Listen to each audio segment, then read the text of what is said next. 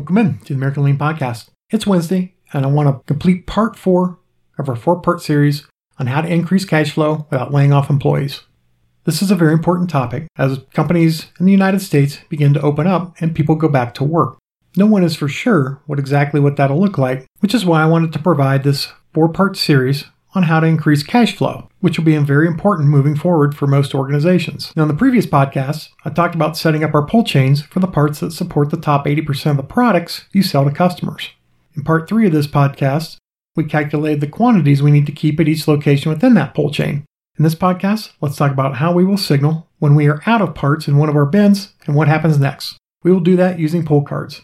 We'll learn more about that right after the intro. Welcome to the American Lean Podcast, where we cover 5 topics in 5 days in about 5 minutes. The only place in the world where you can get daily lean coaching. Your host is Tom Reed, and he shares his 30 years of experience and covers leadership, culture, entrepreneurship, lean methodologies, Industry 4.0, and interviews special guests on their lean journey. We're glad you're here, so let's go.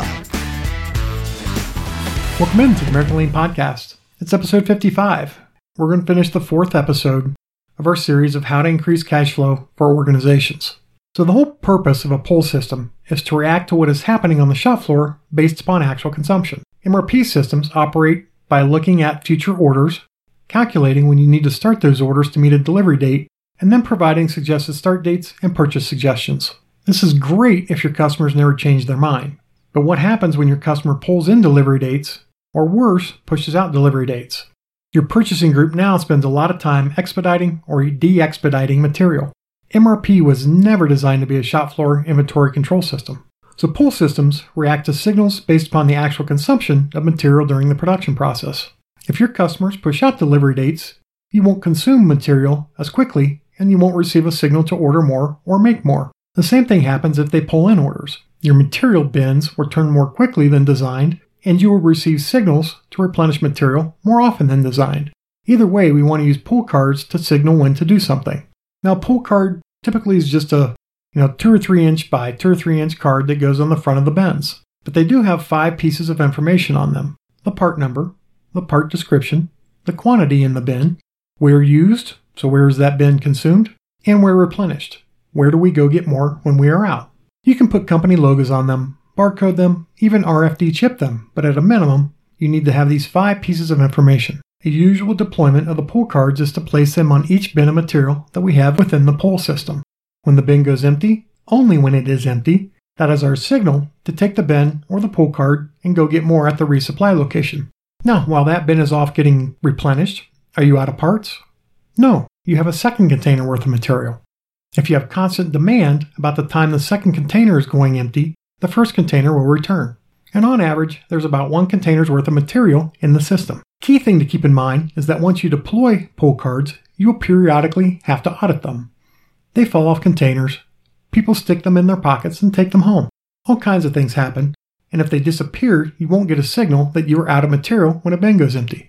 You often learn you're missing a card if you keep receiving purchase suggestions from your ERP system, but you haven't seen a card in a while for that part. That's a sign you should go investigate to see if a card is missing. Now, we started this series when I talked about an article from 1998 where I worked with a small company in Cincinnati that used this entire process to reduce their inventories and free up cash. And that saved them when 9/11 happened in 2000 and the demand for their product went down. So I hope this series has added a lot of value, and this article proves that pull systems are powerful and can improve your overall inventory turns and free up your cash flow. Trust me, I'm a huge fan of pull systems. So if you want to read the article, you obviously can go to americanlean.com/blog, How to Increase Cash Flow Without Laying Off Employees, Part 4. So trust me, if we follow the steps that I laid out in these 4 podcasts, there's a lot you can do to reduce your inventories, which will help you free up cash. And you can do it very, very quickly. I hope this series has added value for you. I hope you've enjoyed it. And I hope that you take this information to make yourself and your company a little bit better today. This podcast is for you, so if there are topics you'd like me to cover, or if you'd like to share your company's lean journey, please contact me at tom@americanlean.com. Until tomorrow, have a great one. Thank you for joining us today. As always, we are honored to serve you, and we hope that you and your company are getting a little bit better every day. Please subscribe, rate, and review this podcast and share it with others in the lean and business community. If you'd like to turbocharge your lean efforts, please visit us at americanlean.com.